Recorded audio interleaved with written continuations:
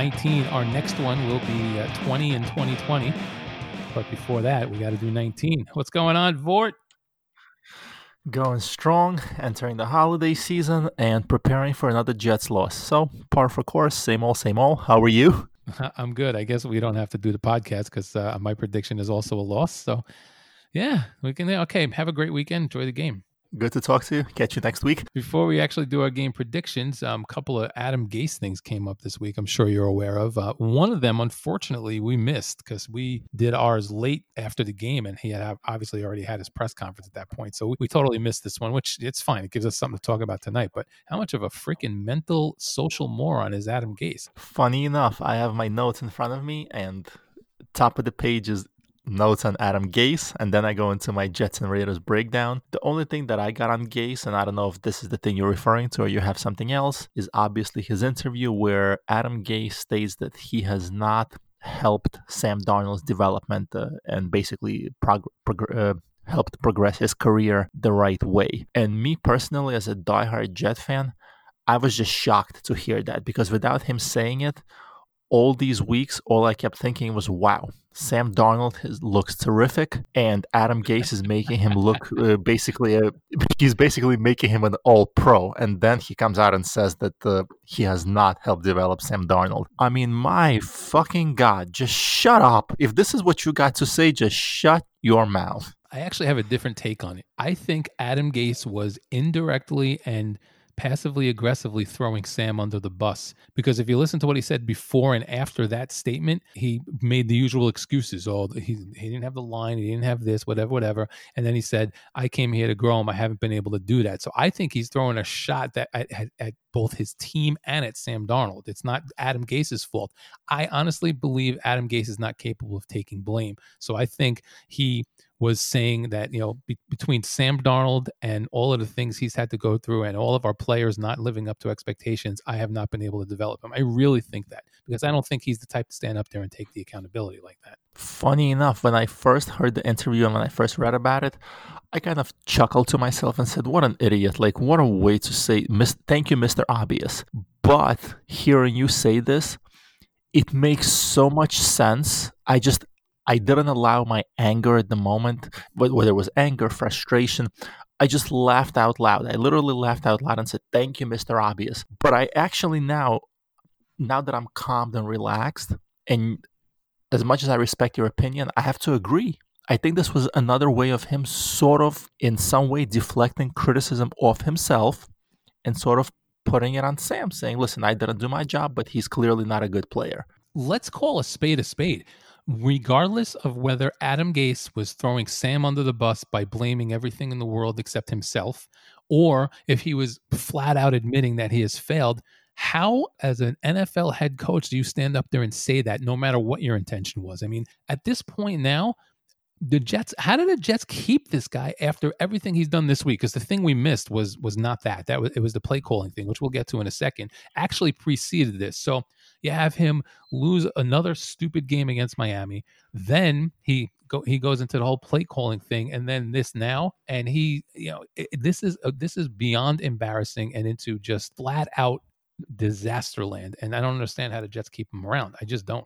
And now as we're talking about it, I feel myself fuming again, because you opened up a whole new avenue to look at that speech. I was looking at it from the angle of, he stated the obvious, which everybody knows. And he just said, okay, it's time. We're 0-11. I have to admit the fact that we haven't performed, we being me and Sam as a tandem, because I believe the head coach and the quarterback usually are tied at the hip to one another's success. Now, as we're kind of untangling this interview, it's the only way I can take it, is he basically went out and said, in not so many words, that Sam Darnold is not a good NFL quarterback. And if Sam Darnold, as we both expect, he will not be playing for the Jets next season, at least give the guy some, I don't know whether it's a moral boost, whatever it may be, but give him some positivity. Say something. He's shown improvement. He's been hurt. We haven't had the preseason. Send him out the door with some positivity for other teams to grab onto something, to say, you know what, yeah, that makes sense. The kid was injured. There was no preseason. He stripped Sam Darnold of all dignity. He basically went out there and said, yeah, the guy's not a good NFL quarterback. I could have helped him. I could have helped him. I didn't, but he's not a good player. And he also did what he usually does, which is blame everybody else on the team. Oh, the line hasn't played well. He hasn't had his receivers. There's injuries. He has thrown his team under the bus once again. And in this case, it's worse than the individual games where he says, well, if they would have executed the play, that would have been great. Now he's throwing the entire team under the bus for the failure of their franchise quarterback. But, it's never him. It is not Adam Gase's fault in any way. It's everybody else. And that's the reason why I know I keep sounding like a homer. I always agree with you. But the thing is, if you look at the history, even if we just focus on this season, it goes back to what you just said. Adam Gase has not shown the ability or the capability to sit in front of the media and take the blame and say, I got outcoached. I didn't call the right play. It's always been, well, if the team executes the way I want them to execute, or if the team does this, that, or the other, it's never him.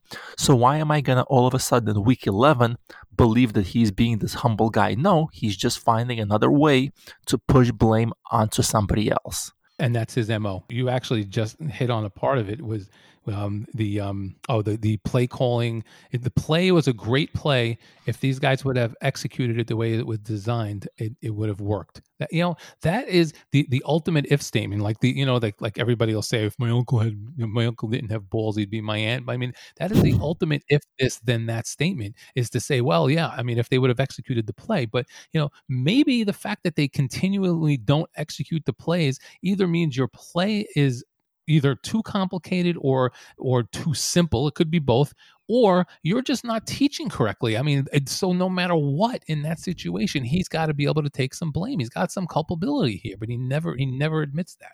Even if he just changed it to some sort of a we statement, we didn't produce. He always manages, and again, I'm untangling the statement the way you kind of broke it down to make me look at it from a different angle. But now it's a continuation of trying to basically fall into a pile of shit and come out smelling like roses. He does not want to have any blame. He doesn't want to take any responsibility. He always wants to come out looking like the smartest guy in the room. And if only everybody else was as smart as him, would be a successful bunch. But I'm not blessed with that. I'm surrounded by a bunch of incompetent idiots, so I have to pay the price and look like I'm failing. There was I want to actually paraphrase it. I don't want to read the whole thing, but I did one of my videos the other day on Adam Gase about the other thing I want to talk about. And my thing was, what is wrong with this guy? And basically my take is that he's on the spectrum, right? He's got Asperger's, which we've talked about, and he's got a little bit of that narcissist thing where it's never his fault. And one guy replied, unbelievable reply. You should go read this if you can. The basic gist of it, which I want to find the part that did it, is that Gase, he's got a genius complex, right? Which you've said a million times. He's got sociopathic narcissism, and for the world, for guys like him, the world is about aesthetics and appearance. When things don't go according to plan, it looks ugly because genius can't fail. So when a project that to the genius was really always about proving the feasibility of the genius plan, and when it fails, there's no recourse because everything in him is based on the plan succeeding because it was so good. When you translate it to football, the games get non-competitive so quickly. When it becomes apparent that the plan is not going to work, he gets deflated and gives up because to win by some other method defies his reason for coaching, which is to prove the superiority of his scheme. So that pretty much goes into what you said, is he wants to prove he's smarter than everyone else. But this guy sounds like a psychologist. I mean, it's a great response. He basically said that Gase is, which we've also said, Gase is incapable of making these adjustments because doing so actually would be admitting that his plan wasn't good to begin with. So he actually gets deflated and gives up. So one of the things that I wanted to bring up now, looking at the track record, and when we look at Adam Gase at his stays in Miami and in New York, I think it's a valid question to ask, did he gain his fame, quote unquote fame, as an offensive genius because he was lucky enough to work with absolutely all-time great talented players who made him look better than he is? Is he just a guy who can potentially work with just the superstars, the cream of the crop? Because to say that he's a coach who can develop young talent, to call him an offensive genius, I think is absolutely insulting to the word genius. And you have to question his ability to be a coach when you are not surrounded by superstars. He came to the Jets with a reputation already slightly on a decline because of his stay in Miami. But I think now, with his disastrous stays in New York, you can logically say that the guy was horrendously overrated and was the beneficiary of being lucky enough to build his name, quote unquote, and reputation because he had superior talent around him that made him look that good. And in reality, he really never was. Somebody pointed out yesterday, I forget who, that he was working with Manning, but Manning, that was in the Omaha days. Manning was audibling out of every single play. It became a running joke that Peyton Manning was calling Omaha before the snap, and that turns out it was his audible. To me, the reality is that Adam Gase was in a situation where he was lucky enough to work with an all-time great who pretty much became his own on-field offensive coordinator. So I'm sure Adam Gase had a big part as far as preparing the game plan, discussing the options with Peyton before the game. But at this point, I really have to question how much input he had, how much of Peyton's success can be attributed to Adam Gase. I really have to question that, because when he was given somebody like a Tannehill, a young quarterback, highly drafted quarterback, who is now actually, I don't want to call him an all-pro, even though he was, but he's showing himself to be a very, very capable quarterback on a playoff team. And now we're looking at Sam Darnold, another highly drafted player, supposed to be a franchise cornerstone, and he's turning out to be a monumental flop. So I'm sorry, but I have to say that Adam Gase was nothing more at this point but a beneficiary of ending up with an all-time great. As you were saying all of that, I came to a conclusion. If what that guy said earlier, what I said earlier about what the guy said, that Gase cannot back off of a plan because it means it was a failure, so he gets confused. It's almost like some of those old 80s movies with the robot. When you confuse it, it starts to go haywire and start to smoke. That's Gase's brain. So that would mean that with someone like Peyton Manning, who can make him look good, where he can take credit for the good game plan, he looks good and he's happy and things go well. But if he has to do any teaching or any motivating or any leading, it's not possible, because a guy who can't admit failure can't lead. So I guess it's similar to what you were saying, in that he got lucky to be surrounded by talent, but the only way he could ever look good if he's surrounded by talent, because it's an inherently flawed situation to begin with, where he can only succeed if everybody's better than him, and he cannot succeed at all if if he thinks he's better than anybody, and he can't get these people to buy into his system. I know I'm being a little dramatic with this statement, but it almost seems like when he was coaching Peyton Manning and he was the voice in Peyton Manning's ear, this is what I imagined the play call sounding like before Peyton goes up to the line of scrimmage. Peyton, this is Adam, we're going to pass. Peyton, this is Adam, we're going to pass. And now he ends up on a team like Miami or the Jets, and he actually has to call a play because he doesn't have a Peyton Manning to audible at the line of scrimmage. And we see what his play calling has led to. It's just a guy who's not able to adjust. And he certainly, at this point, I think, has proven that he cannot make marginal talent overperform and overachieve, which the great coaches do, because they find a way to scheme to your strength and make players better. He has not done any of that. I don't know if it ties into it or not, but it is about play calling. The thing that happened earlier in the week in his press conference after the game, where Gase lied about who's calling the plays. Did you see that? I did not. Please fill me in. Okay, so basically what happened was Gase, during the press conference, was asked, did you take the play calls back today? And he said, I'm not calling the plays. And the reporters actually went after him and didn't say, hey, you're lying. But they said, well, we saw Logan standing on the sideline doing nothing. What was he doing? If he was calling the plays, he said, well, this is not difficult. He sends me in 3 plays and then I replayed him. I relayed him to Sam. Now I'm going to stop right there and I'll get to the rest of the conversation, but he's sending in 3 plays for it. 3 plays, which means they're not changing plays if something goes wrong or if they see something on the defense, or worse, like it explains perfectly why his plays seem out of sync, and you're running on 2nd and 20 and you're throwing on whatever. I mean, it explains perfectly if they have 3 designed plays. That's number 1. Number 2, 3. What happens if you get a first down? What do you do with the 4th play at that point? So that's ridiculous. Okay, now back to the interview, where he said he sends in the 3 plays and then blah, blah, blah. And the guy was like, yeah, but we looked at him through the whole time. He was talking to somebody. He wasn't calling plays. Then Gase admitted that he took some of the 3rd down plays. Then he admitted that he took the plays back later in the game when when they were behind and they needed a little bit more of an up tempo or a hurry up offense, which I never saw myself. But basically, this guy lied the whole time. Never once told the truth, couldn't admit that Loggins was calling the plays or he was calling the plays. And to me, not only is it so stupid to lie about something like that, but he also is throwing his offensive coordinator under the bus completely because he can't even admit that the play he can't admit that his play calls are bad, so he's got to blame it on the other guy. Did we already talk about this? I feel like we did. I feel like we touch on this every week, but the guy has clearly showed and continues to show. You figure at this point somebody would pull him aside and be like, Adam, just talk a little bit less. He can't get out of his own way. And the biggest thing, I believe, the reason he dug his own grave is at this point he has lost any credibility. As a head coach, that's one thing you cannot lose. You have to be a man, you have to be a leader. And he continues to lie. He continues to deflect blame. He has lost credibility. I keep reading reports that the team still tries for him. They play for him.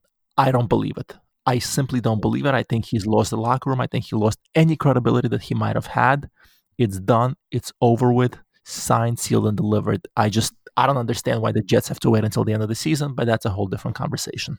Right. Yeah, that's the 2 points I want to make. Number one, I don't know why they have to wait to the end of the season. I could see it a few weeks ago, but when you get your quarterback, your franchise quarterback, back into the game and he's that atrocious, and you once again lose by 3 scores or more to a team that is not that good, and you continue to get blown out, then you lie about play calling, then you stand there and admit that you haven't done anything for your quarterback. At what point does this guy ever get held accountable for anything at all? Is there a point like that?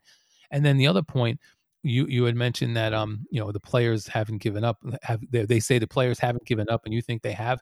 They absolutely have. Is what happens is any veteran who wouldn't deal with that bullshit is painted as a malcontent and traded or released, and then anybody else is a young kid who's not going to stand up to a coach and damage his career in the first year, and that's what all these players are doing. So they're playing hard because they're rookies and they want to play hard, but they're not playing hard for Adam Gase, and they're certainly in no way whatsoever prepared for anything at all. So that's just a complete shit show to think that the team hasn't quit on him, because there's no ability to quit on him right now. He got rid of anybody who did quit on him. You just, again, made a very, very, very good point. There's a big difference between the effort, which I still see in the young guys.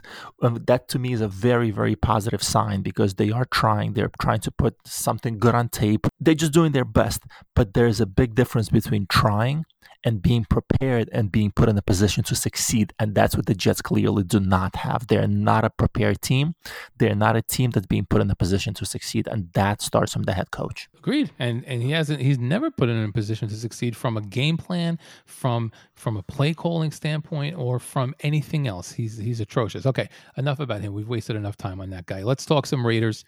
I will make it nice and easy, nice and quick. The Raiders got embarrassed. They got spanked last week.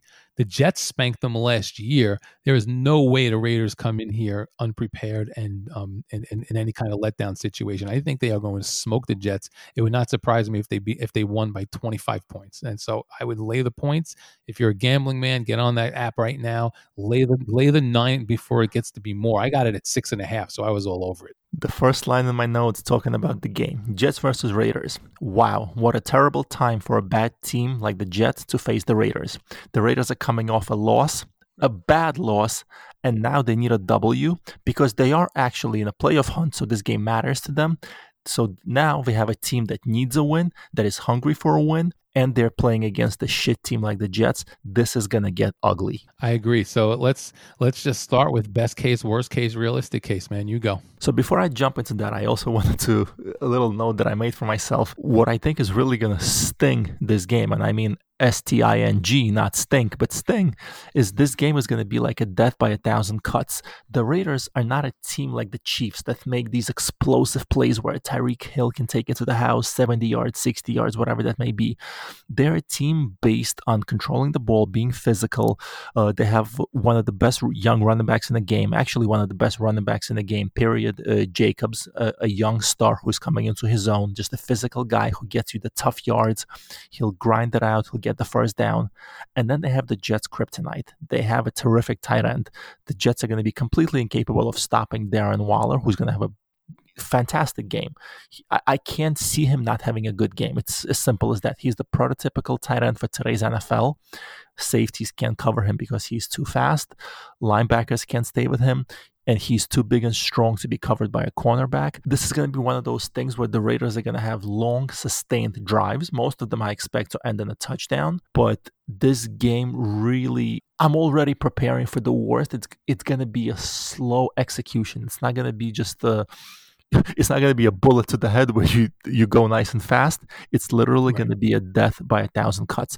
My prediction for the game is, I see it pretty much like you. My score prediction is Raiders 30, Jets 13. I see it as an absolute massacre. So what you're saying is, I've seen this with the Jets too, is it's going to be one of those super frustrating games where, it's third down 6 times and the Jets give it up every single time on a 10-minute drive. And then eventually the defense is so tired and the offense goes 3 and out that the defense then starts giving up big plays. I hear you. They haven't had one like that in a while, and I have to go back and look, but I don't remember the last time this season anyway that the Jets came out and just got absolutely smoked. I mean, a lot of it's been slow death. The 49ers game comes to mind immediately. Like the Chargers beat them by a lot. I mean, not the Chargers, the Colts beat them by a lot, but that was slow. Like they were in the game, and then the Chargers kind of methodically added here, added there, and then there was an interception return, if I remember correctly. There haven't been a lot of games where the Jets were out of it from the get-go, and I think this will be one of them. I don't know if it's going to be slow and methodical. I could see a couple of drives like that, but I think the Raiders are going to be angry. They're going to come in. And by the way, Josh Jacobs is questionable. I'm not sure he's going to play. So one of the guys on the radio today was saying that if Jacobs doesn't play, then it's going to open up the offense even more, and the Raiders are just going to run and shoot everything. So it's a terrible time to face the Raiders. They need a win, plus they're embarrassed and angry from the ass kicking they took last week. And I'll tell you honestly, I picked the Jets to score 13 points, a touchdown and 2 field goals. And I feel it's a stretch. What have the Jets offense shown? Healthy, not healthy? I don't have confidence in them scoring 1 touchdown, but listen, it's like playing the lottery. You buy enough scratch-offs, eventually you'll get one. It might not be the $1 million ticket that retires you, but you'll win $10 to play again. And that's kind of how I see the Jets getting that token touchdown and putting up 13 points. But last I checked, punts and turnovers and 3 and outs do not win you too many football games. I agree on that part. I don't think the Jets score. I think the Jets are in one of it happened quick because they looked pretty good until last week. But I think the way the wheels are coming off now between Gase again under so much pressure and saying stupid things, and Darnold looked so bad last week. I mean, we talked about this. We don't have to get into it again, but he looks so bad. His confidence can't even be on the radar, his confidence right now. And then the coach standing up there saying, I have failed him. I mean, his confidence has to be absolutely terrible. Now, the Raiders' defense is not as good as Miami's defense, so maybe Darnold has a little bit better game. I can't see them score much. I think the Raiders crush them. I think 30-13 is not even enough. I think this is going to be 38-6, 38-10, something like that. I can't see the Jets staying in this game. I think if the Raiders hadn't gotten crushed and embarrassed last week, and combined with the fact that the Raiders didn't come in here last year and get spanked by the Jets when no one expected that, I think the Raiders will remember that. I think they need the win to stay in the playoff race, and they're going to come in here and kill the Jets. That's just my opinion. Now, my best case scenario is that the Jets actually stay in the game and only lose by 2 scores. I don't see a scenario where the Jets can win this game, and I don't see a scenario where it's another one of those field goal games. So my best case scenario is Raiders, a couple of turnovers, Raiders 24, Jets 10, Jets 13, 24-13, 24-12. You've groomed me well. My best case scenario is as follows. Due to the lack of explosive plays, the Raiders will only put up 20 to 23 points for the whole game, but that will still be enough to win by 2 scores plus. That's the best case. And then the realistic for me, the realistic is somewhere in between, and 31-7, 31-9, 31-10, something like that. So it's not going to be a pretty game. 0-12 is virtually guaranteed, and we'll be having this conversation Sunday night about how it's only 4 left to go before we have Trevor Lawrence and a fresh start on life. At least now we're approaching the finish line that we can start looking and dreaming of Trevor Lawrence. But yeah, my worst case scenario is the Raiders come out hungry, pissed off, looking like a playoff team with a point to prove. They're going to go into halftime up by 20 plus points, something like 24-3, 24-6, something in the range of 20. And then the second half, it's just going to be sort of a victory lap where you're just cruising along, trying not to get injured. So you might not win by 35 plus, but it's all going to be a formality after halftime. That's my worst case scenario. People who think, and I don't think there's many, but people who are thinking the Jets should be able to hang in this game, forget that the Raiders beat Kansas City and then almost beat them the second time. And that was only a couple of weeks ago. We're not talking, like the Raiders played well early in the season and then the wheels came off. They had one bad game. They drove cross country. And I think people sleep on the Falcons because their record's bad and they just don't have a great defense. But the Falcons can play. They're not a horrendous team. They're not a good finishing team. They are not a strong fundamental team, but they have a lot of talent. So, the Raiders got killed. Okay, it happens. The people are totally forgetting that the Raiders have played really well this year in spots, and they took the best team in the league, almost beat them twice. And that's a tremendous thing. And a team like that, coached by Gruden, who's a good coach, going to bring them in there. He's not going to let them let down after last week. There's no way they're letting down. If the Jets are in this game, it's because the Jets did something right. It won't be because the Raiders were flat. That's for sure. Agreed. The team didn't show up last week, the team being the Raiders, and that happens to a lot of good teams. There's just always that one game in a season where you just don't show up, you don't have it. I think that was that game for the Raiders last season, and now the Jets are going to get spanked and pay the price for the Raiders' shortcomings last week. It is not going to be pretty. Worst case, best case, realistic case, this is going to be ugly. It's going to get out of hand quickly. I don't see any way the Jets remain competitive in this game. Give me your final score prediction so that we can put it on the record and see who was right. I'm going to stick with the Raiders scoring 30. I see them having 6 scoring drives, 3 touchdowns, 3 field goals. That's 30 points for the Raiders. And somehow, some way, I do see the Jets finagling 3 points in the first half on a field goal. And later in the second half, they'll manage another scoring drive, which will be a touchdown and a field goal. So I'll stick with my original prediction, 13 points for the Jets. Final score, 30-13. For the Raiders as we drop to 0-12. I'm going 38-6. I say the Jets put up 2 field goals this time or a missed extra point. So 38-6 is my prediction. And I guess that will call it. I don't have any Facebook posts this week. I've been very busy. So we'll skip them for this week. Enjoy the game, my brother. And I will talk to you Sunday. Talk to you Sunday night. Enjoy the game.